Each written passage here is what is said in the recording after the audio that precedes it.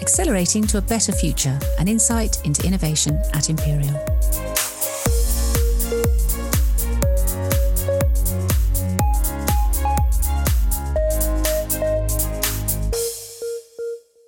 Welcome to this edition of Accelerating to a Better Future, celebrating the work of the Accelerator Programme at Imperial College London, with me, Amanda Carpenter, and my co-host, Richard Templer.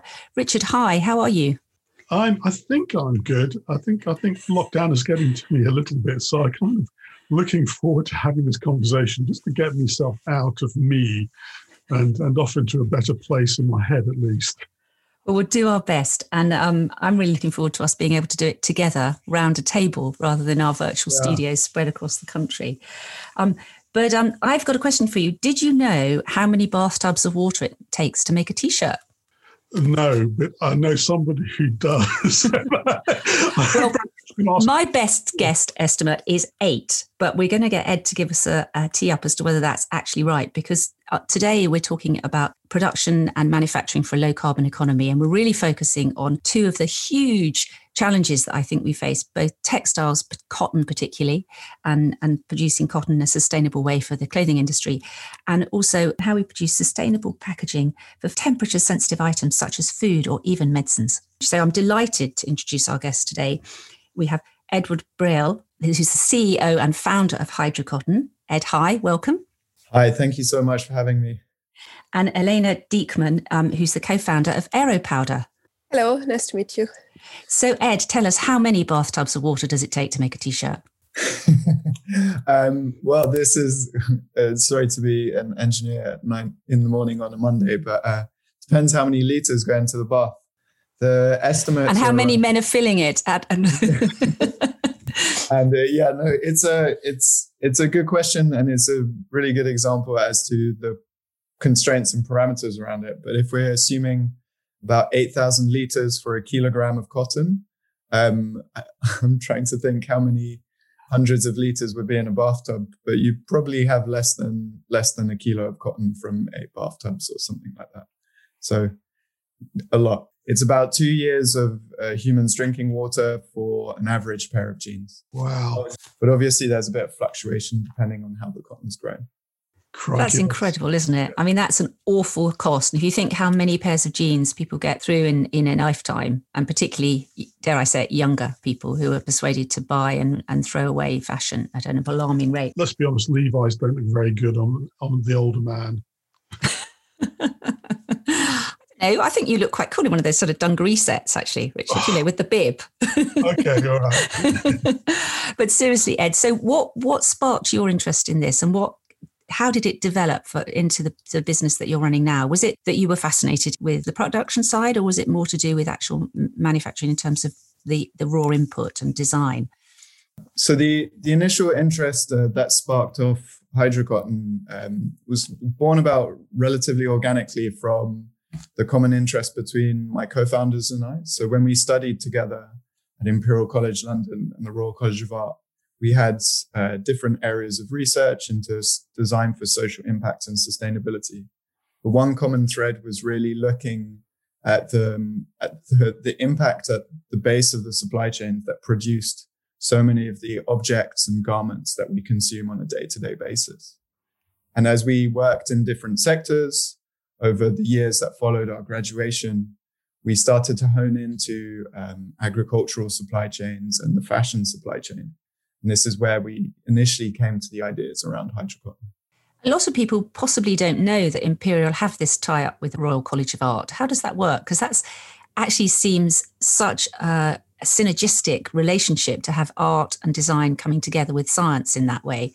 Is that a program that's been running for a while? I mean, Richard, I think people might not know that you did that. I think both the Royal College of Art and us are very proud of it. It's been going for over a decade. In fact, actually for 40 years. So it's IDE's 40th anniversary this year.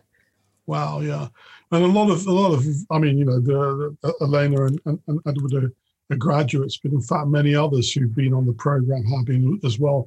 And it's the fusion between the technical and the artistic, the design that I think is is a unique and wonderful thing, because they're doing things about climate change. It often seems very kind of, it's quite serious and it's grim, and we're going to have to do this, we're going to have to do that, and it's just boring, right? And making action on climate change desirable and interesting is a very valuable thing, because making things desirable means that people want it rather than having to have it. Yeah, I mean, the word hair shirt comes to mind, and I think there's probably a terrible pun in there somewhere with hydrocotton, but I'm not going to go down that route. Ed, can I just ask you, how did you start? I mean, cotton is such a ubiquitous material, isn't it? I mean, what made you think that this was the problem that you could tackle as opposed to tackling something perhaps slightly smaller scale? Because you've taken on a huge job here. I think it's a really good question. Sometimes I ask it to myself every day. It's one of those things, I think, that it's one of these problems that we could easily assume, especially in the UK, somehow convince ourselves that it's a problem for someone else far away to solve. But it's so deeply linked to the way that we consume, and also to British history, and all of these different elements kind of come in to make it a really fascinating area to work in. I think the hurdles that have to be overcome in terms of scaling are absolutely critical to have a grasp on from the very beginning. But I think because the industry, the fashion industry, is really at a pivotal moment. Let's say politely, the industry is very keen to change and to shore up its supply chain and make it what we would say is more climate positive, in a sense. That it is a really awesome time to be trying out new innovations and really bringing them to market and filling gaps in, I guess, the holes in the fashion industry. So the way that cotton's grown, it changes worldwide. So there's lots of different opportunities for systems to really scale, to have massive impact, but not be the only silver bullet solution in an industry that's so vast. You're growing some of your cotton here in the UK, aren't you? So that's actually how we started. We started prototyping first in a basement in South London. However improbable that seems, it looked rather suspicious.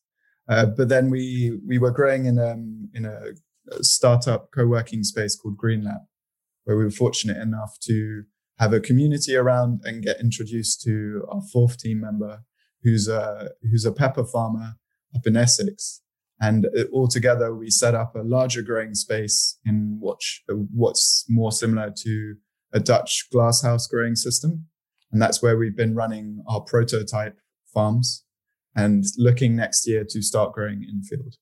Okay, so I have to ask this just before we move on to Elena. How is it that you're reducing the water consumption of the growing process then? Because the 8 bathtubs I talked about isn't just in the manufacturing processes, it's actually in the production of the raw material, the cotton itself. So how do you do it without using up so much water? So the main system around the water saving is by we're testing 2 different technologies. One is drip irrigation, which starts to reduce the amount of water, but where we get the real savings up to 80% is by growing cotton hydroponically. So we irrigate the plants directly and then recirculate the runoff. And that's where you can really start saving water, but you also prevent other effects from large scale farming. So things like eutrophication, when nutrients run off of the farms, that's a massive impact on surrounding ecosystems, but it also reduces the footprint of the farms, as lots of fertilizers require large amounts of energy to produce as well. Elena, they've said that we're entering into the next scene, the Anthropocene, and one of the defining features of the Anthropocene in a million years' time, when they come back and do some digging up of bones, will be that the most prevalent bone they'll find will be of chickens, because we consume more chickens than any other product on the planet, I think. But you've decided that actually you can use that consumption to your advantage, haven't you? Because you're taking chicken feathers and doing something quite extraordinary with them. Thanks a lot for the question, Amanda. Yeah, so what we do is we use feathers, which is one of the most abundant materials in the food processing industry. to create a new textile. So if we're talking about pools and bathtubs and so on, so I can tell you on a daily basis, humankind produces approximately 400 Olympic-sized swimming pools of this material. And it's all heavily contaminated, and we have a process where we can turn this abundant waste material into a highly insulating textile with various applications. So what are you actually doing? You're taking chicken feathers and then cleaning them and reducing them. And how does it work? Yeah, so we take the feather, and we also can take all feathers that come from a chicken. So chicken actually have a lot of different types of feathers. So on the one hand, you have contour feathers and wing feathers and down feathers and bristles and plumes. So you can see there are a lot of different feather types on a bird. They have a lot of different properties as well. So the chicken actually uses down feathers on their chest to insulate themselves, and obviously a contour and wing feathers to stabilize its wings. So they have all fundamentally different properties. And in our conversion process, we can actually utilize all feathers, which is quite good.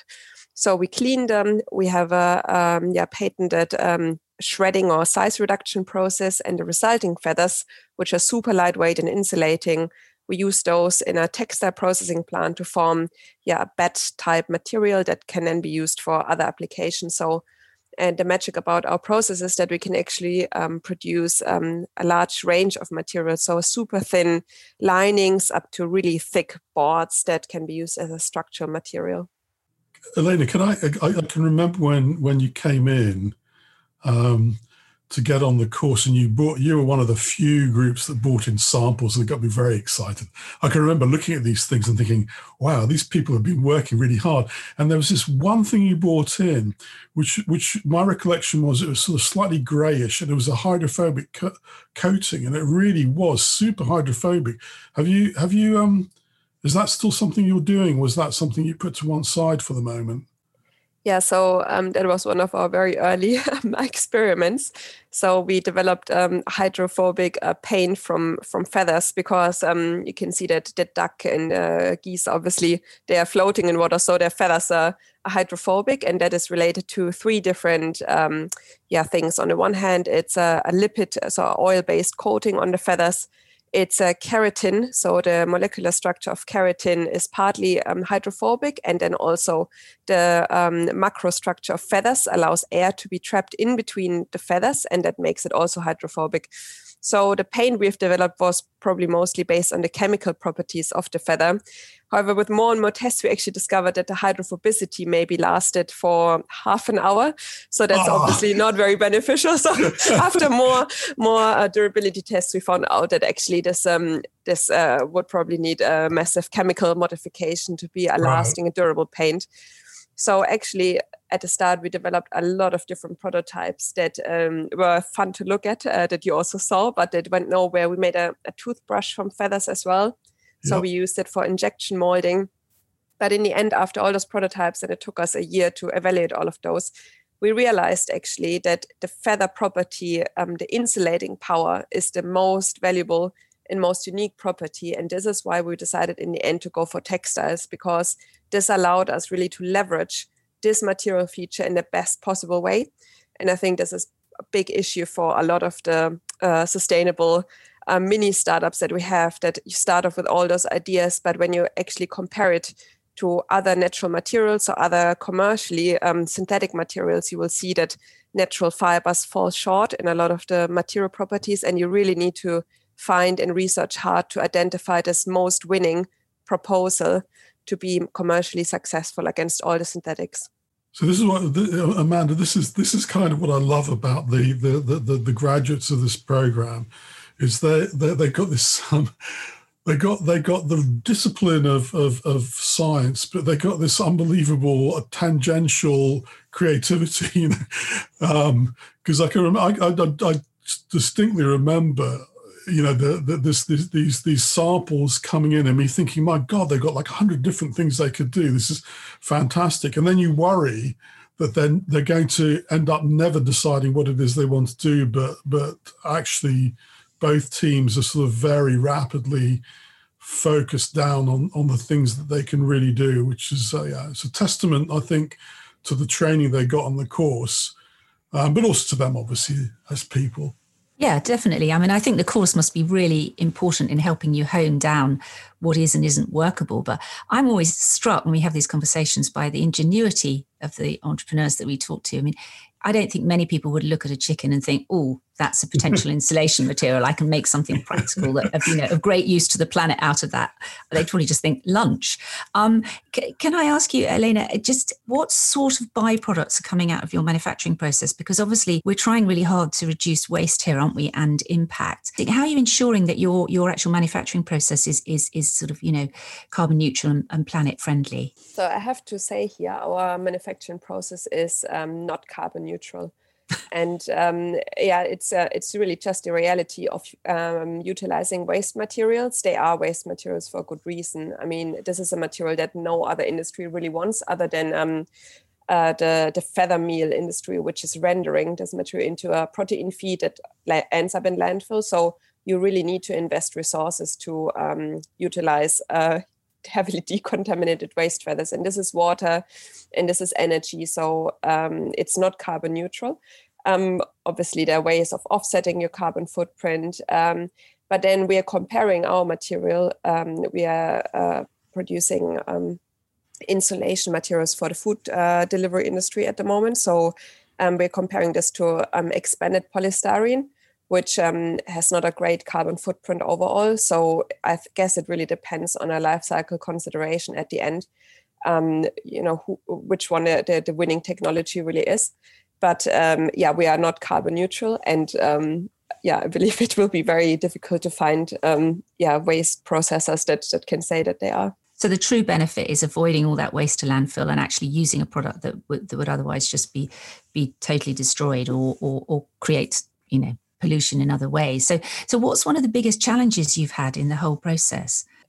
So I guess one is finding really specialized industrial partnerships. So feathers are actually really a horrible material to work with. Not only are they heavily contaminated, but they're also super lightweight. They're literally escaping any sort of machinery. So you have to imagine before identifying our technology, we went to 30 different manufacturing plants in Europe. We went to them and asked, hey, can we chuck a ton of feathers in your machines and see what happens? And a lot of people say yes at the beginning, but when you actually, bring this 1 ton of feathers, which is a whole truckload, they realize the extent of this trial, and then they go everywhere. So the whole factory will be full of feathers, which looks fun, but it's not fun for a production manager. And then you chuck them in, and then a lot of the machines block up in the first instance. So I think we spent 2 years really just doing this trial and error process. And then we found, some factories that can handle the material. And this was in textile processing, because they work on the one hand with waste material sometimes and also with super lightweight materials. So that was quite good. And also when you heat feathers, actually they decompose partly. So it smells as well very bad. The smell of burnt hair. So it's keratin and it's not made for burning. So this is, so there are a lot of hurdles technically that you're actually not aware when you're a graduate student from a program. So you just get confronted with all those real world challenges that were solved with from other people beforehand. So I think it was quite a steep learning curve for all of us.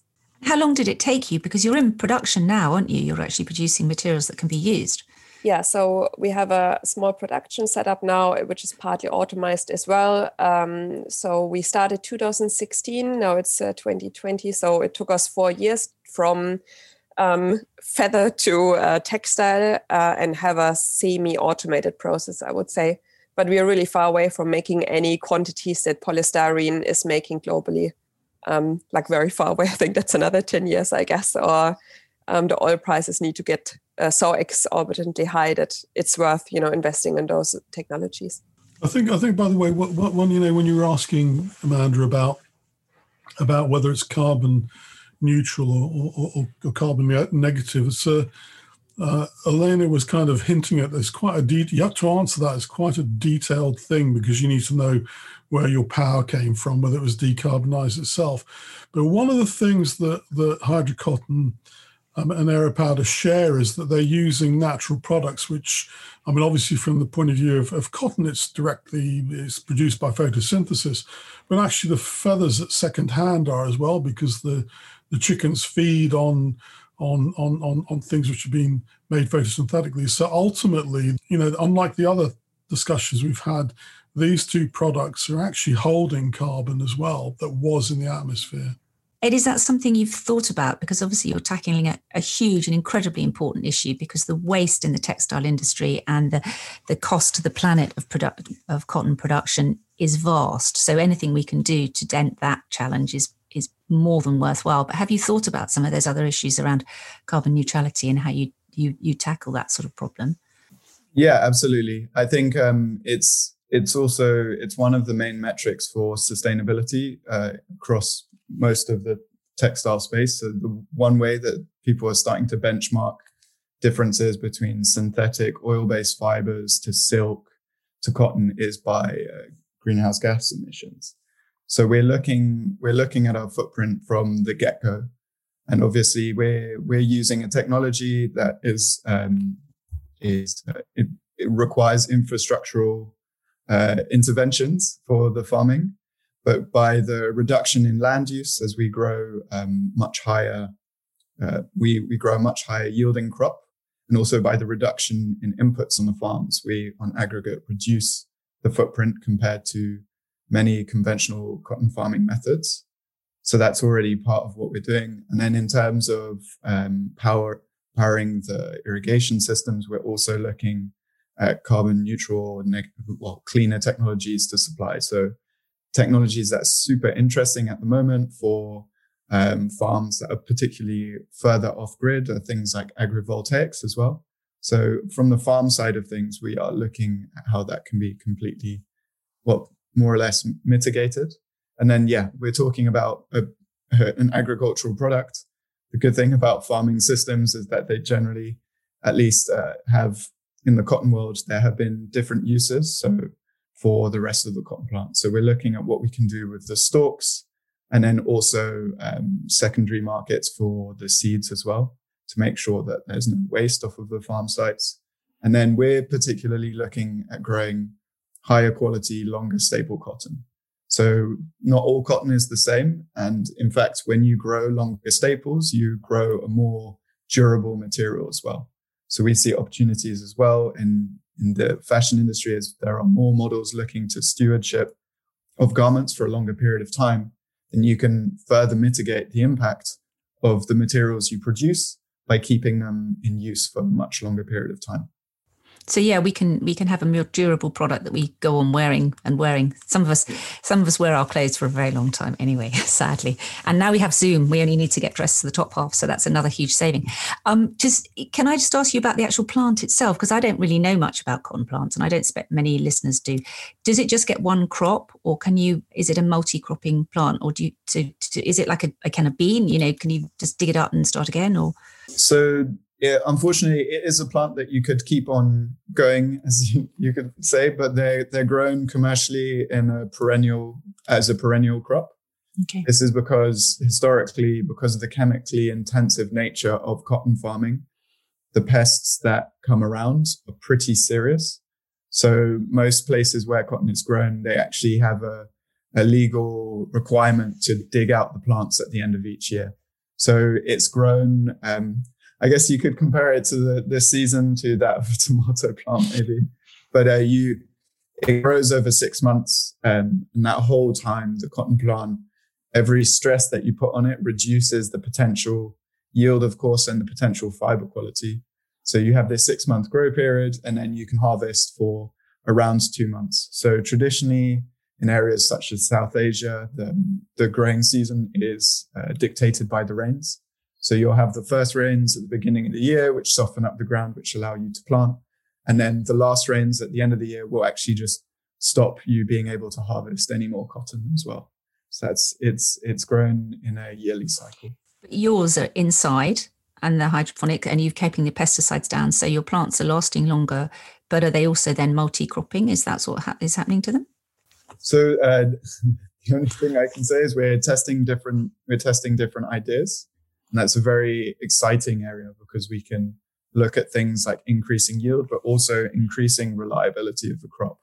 So one thing that we're really focusing on is areas where climate volatility is really starting to affect yields, to not just to cotton farmers, but farms in general. So when the annual rains that were so predictable before become more and more erratic, we don't have to rely on those systems, and we can keep the farms going, and we can also basically make sure that the livelihoods of the farmers are more secure as well.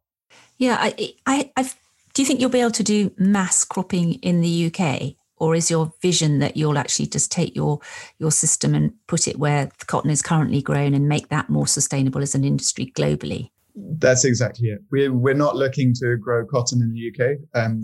Unfortunately, the climate is completely wrong for growing cotton, and we can run our test facilities here, but we do have to heat them. And also the light cycles in the UK, because they change so much of the year, actually make our cotton is growing fine, but it is not your standard cotton. So we're looking to replicate the core elements of our system and do a minimum viable approach in regions where cotton is currently grown, because then that also reduces the energy requirements. And Elena, are you planning to take your chicken feather production processes outside of the UK? Are they currently in the UK, or are they currently in another part of Europe? Yeah, our supply chain is actually spanning across Europe. So obviously Brexit will be a challenge for us, as it will be for other startups as well, I think. So we depend on the European supply chain at the moment. Hypothetically, you could manufacture our product everywhere where poultry is consumed. But there still needs to be a cleaning process and a textile manufacturing plant on site. So it really depends a bit. So if the need is big for our technology globally, then it can be manufactured fairly low cost compared to a full scale plastic plant. But you also have to say this is a really new technology, and it's not matured yet. It's not so scaled yet. There are no economies of scale yet. So it is all on pilot at the moment. So it will still take a while, I guess, until we see Ploom manufactured globally, and it depends on a big network of supporters. Amanda, it's been just niggling away at me. The Elena mentioned something, and I think it's probably relevant to both businesses. You talked about you didn't talk directly about it, Elena, but you were talking about the relative cost or the relative price you have to charge for your products compared to petrochemicals. And for hydrocotton, it would be comparing hydrocotton to the sort of the current production methods, and that what you're doing is more expensive because you're starting with, you don't have the economies of scale. But even that aside, that you're because you're taking care, it's costing more. Do you think that will change? I mean, clearly both companies are still working away. Do you keep on working away because you believe that the cost of the competition will go up, not because of the cost of oil, but for other reasons? That just continuing to use petrochemicals will just become implausible in the future, and you'll have to find replacements. So for us, I can say it's not the cost, because that would be a long shot, I guess, but it's legislation. So we can see in Europe, and especially in Germany, they have introduced new legislation that prohibits the use of single-use plastics. So as I'm aware, there's polystyrene boxes for deliveries are not yet included because a lot of medical goods still depend on this technology. But obviously, once the differentiation is made between food deliveries and medical goods, then we are talking business here. And the moment that single-use plastics in this context are not allowed anymore, we can have a really valid business case. And I think we can reach a point where we are maybe, 20% more expensive than polystyrene, but still affordable. And especially if we have big customers that buy millions of our products, then I think we can get it down to a competitive price. Yeah, I feel a little bit more like over this coming decade, I think that actually as we stop burning stuff, to make energy, that, we burn, what is it, about 93% of oil and gas is burnt, and only 7% by volume is used to make stuff, including the polymers and so on that you're talking about. I think that as soon as you stop burning, then the cost of petrochemicals goes rocketing up, because currently they glide along on the big consumer sales of petroleum and gas.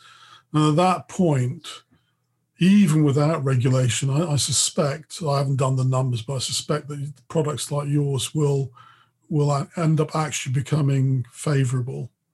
Yeah, and it shouldn't just be about the decline in, the cost, the increase in cost in petrochemicals. Should be that this is the right thing to do. I mean, it's appropriate that we use this vast waste material in terms of chicken feathers to do something more productive, and it's appropriate that we tackle the hugely costly production of cotton in terms of, the impact on the environment and the use of water. And also, actually, I think, as you point out, on your website, Ed, that actually we're not going to be able to produce cotton in the same way, because we are literally running out of water, and the areas that produce cotton at the moment are so, they're on such a knife edge in terms of the availability of water, and that's shrinking day by day. So it isn't just the economics. So the economics, of course, are hugely important, Richard, aren't they? But it is actually also the need, the kind of human need to find different solutions to some of the challenges that we face. Yeah, I was just going to say that I said, I think earlier on, about things being desirable. People, we as humans buy stuff not because we have to, but because we want to. Ed, I think it's definitely, I think that's something that drives me to work on this project. The hope that because like you're saying, making sustainability more desirable, at least when you're talking from a fashion perspective, gives me hope that people will start considering more the materials. But unfortunately, the reality of the industry is that any unjustified cost increase, and at the moment, more sustainable products, if there's a cost increase, it's not going to justify anyone switching up their supply chain. The only reason that people will switch their supply chain for sustainability right now is if there's no cost increase, but there is a benefit to changing the way that they source materials. So that's why we're looking particularly at high quality cotton to begin with. We can make this more sustainable material from the durability perspective, and we can also look at increasing the margins for the farms as we start. That's how we have to start, because the reality is that until systems really start to collapse, then there won't be a wholesale shift in that part of the supply chain, because the current sustainability initiatives are all predicated on the fact that there is no change to the status quo of pricing at the moment. I can absolutely support what Ed is saying. So we found exactly the same thing. But the problem is really in the supply chains. The end customer, we found, is happy to pay a little bit more, but the whole middlemen are not willing to take any price hiccups, like definitely not, and not even to get you started. So I don't know what Ed's experience is, but we found we need to literally have the same price as synthetics at the moment. That's completely wrong, because as consumers, we are keen to buy more sustainably, and we're prepared to pay more. And I think, particularly in terms of fashion or in terms of tackling single-use plastic, a lot of people feel really passionately that this is something they could do, and they're prepared to put their money where their conscience is. But it's depressing to hear that even though we'll do that as consumers, you're being stymied in the process because there's someone in the middle who's not prepared to be flexible. Just to answer that, in terms of consumers spending more in the fashion industry, whilst across the board, at least from European surveys, consumers are aware of sustainability within the fashion space. The data showing that they are spending more on sustainable products is it has yet to materialize as a convincing argument from the perspective of changing the supply chain to meet their needs. However, there are some trends. I think if you'd have mentioned this a few months ago, I would have been a little less rosy in my answer, but we are seeing, especially with Gen Z, they're spending a lot more money on things like secondhand clothes. So there is a shift in consumer behavior, which is really encouraging. And that might be the trigger that actually starts to get the supply chain to embrace maybe this sustainability premium. But at the moment, that's not an option. Yeah, I think there are. I mean, I do think it's something for Gen Z. They do care about this stuff, but often they're not the ones with the huge spending power at the moment, are they? So, you know, they love the second hands because it helps them to buy more at lower cost. But that in itself is a good thing because that stops it from going to landfill, you know. And we're doing our bit with the sustainable cotton dungarees. Elena, have you got a few last points that you'd like to make? Perhaps, I don't know, your ambitions or your call for action for policymakers and government? Oh, yeah, it's quite difficult. It's a call to action. Eat more chicken, probably not. Yeah, well, I don't think there's any danger of your raw material running out, is there, to be fair? No, actually not really. So, we have a lot of those discussions with them. We actually did some market research with them, vegans, vegetarians, and also carnivores, so meat eaters. So we see usually people that eat meat have no issue at all with our material. And vegetarians are usually quite happy to utilize our products because they're all about waste avoidance and reuse. So they have the mindset. However, vegans really have an issue with our material. They don't quite see the point of using it up. They literally want to move to a meat-free society. But if we look at the stats, we see that poultry consumption is on the rise because it's a really fast-growing animal-derived protein. Chicken thrive in fairly harsh conditions if it's not too hot, and they grow really fast. So from hatching to actually processing, it's only 39 to 42 days. So you can see rather than growing cattle or pigs, this is a really quickly available meat. Obviously, I'm not saying it's the right thing to eat more chicken, but we need to be realistic. And with a lot of developing countries switching to a protein-rich diet, at the moment, poultry will be the meat that will fill this gap until we reach all those artificial meat ideas and vegetable-derived proteins, which also come at a cost. I mean, if I think about soy and soy plantations, so at the moment, this is how it goes. And if it continues to rise like this, we will literally drown in this mountain of feathers at some point. And the existing disposal infrastructure, which is rendering, it's very limited. It's a very smelly process to turn feathers into feather meal. And the end of life options for this material are also very limited. So in Europe, you can't refeed it to animals because of the mad cow syndrome crisis in the 90s. So it's usually landfilled, or it can be used as pet food or for fish feed, but it's extremely smelly. So if you have your dog you want to feed with this stuff, it's just incredibly off-putting. So at the moment, there are not many options for this stuff. And this is why we hope this is one alternative. And it requires really a shift in thinking that we need to find creative uses for those kind of abundant waste fibers. Yeah, absolutely. And there'll always be, even if we reduce our consumption of chicken for meat, large number of people will continue to eat eggs. And as they only come from chickens at the moment, primarily, there's always going to be a waste product there. So, I mean, I think it's about getting that balance, isn't it? And you're quite right when you talk about, alternative to meat such as soy and the damage that does in terms of, water use and land use that, so it's a complex and interlinked problem, as with all of these things.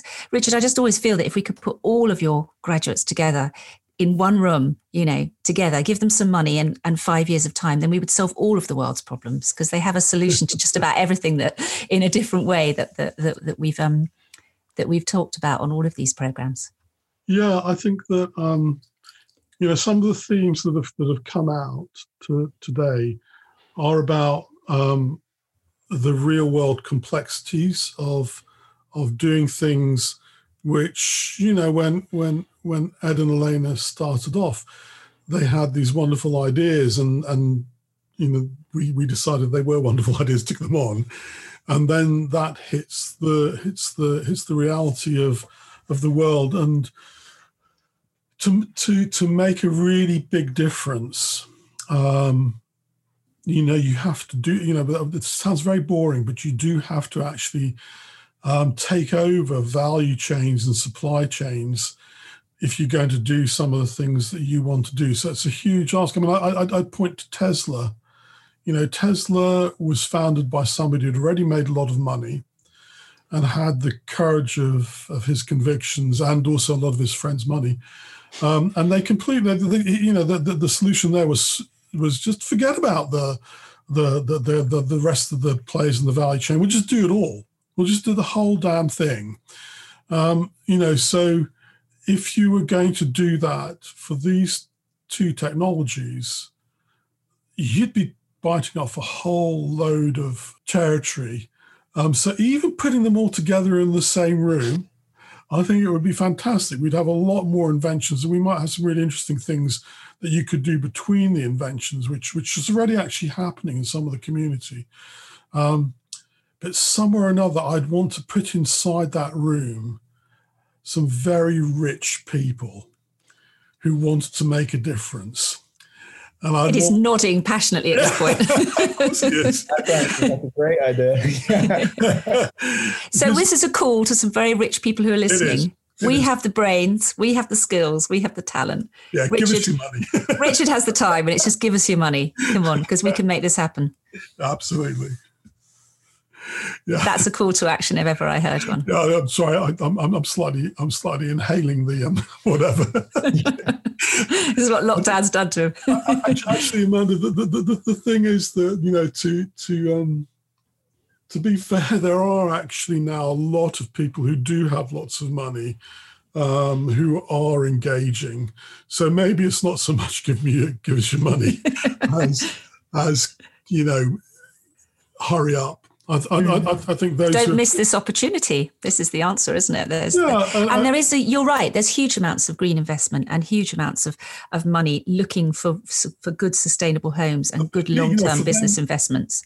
For them to be in the room with Ed, Elena, and lots of the others that you've now met would be really good for them, because it must be incredibly difficult if you've got a desire to do something, you do have the resources to do it, to figure out what the hell it is you deploy your money on, because, it's complicated, it's hard. And we need to speed up delivering things. So maybe you're right. Actually, maybe we should go and do that. Get a bloody great big room with some, really good food and drink, and get them all together in one place to talk about the future. Perhaps we could have an empty chicken warehouse. Oh no, that's not bad. I mean, I don't know what we're saying about the smell. a clean empty chicken warehouse with minus the feathers. That's definitely something we should be doing, and that's our next series of. That will be our next series of podcasts. We'll put the money man next to, or woman next to, the entrepreneur and the inventor, and we'll see if we can change the world together. That seems a perfect note to bring this conversation to a close. And it's been just delightful talking to you both. Thank you so much to our guests today, to Ed and Elena.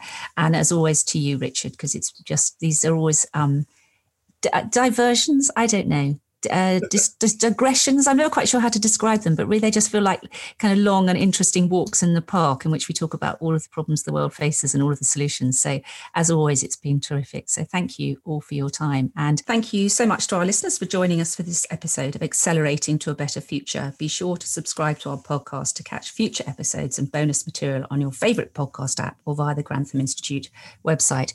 A huge thank you to our guests today, to Ed and to Elena. Thank you so much for having us. Thank you so much. See you soon. And thank you, Richard, and goodbye. Goodbye.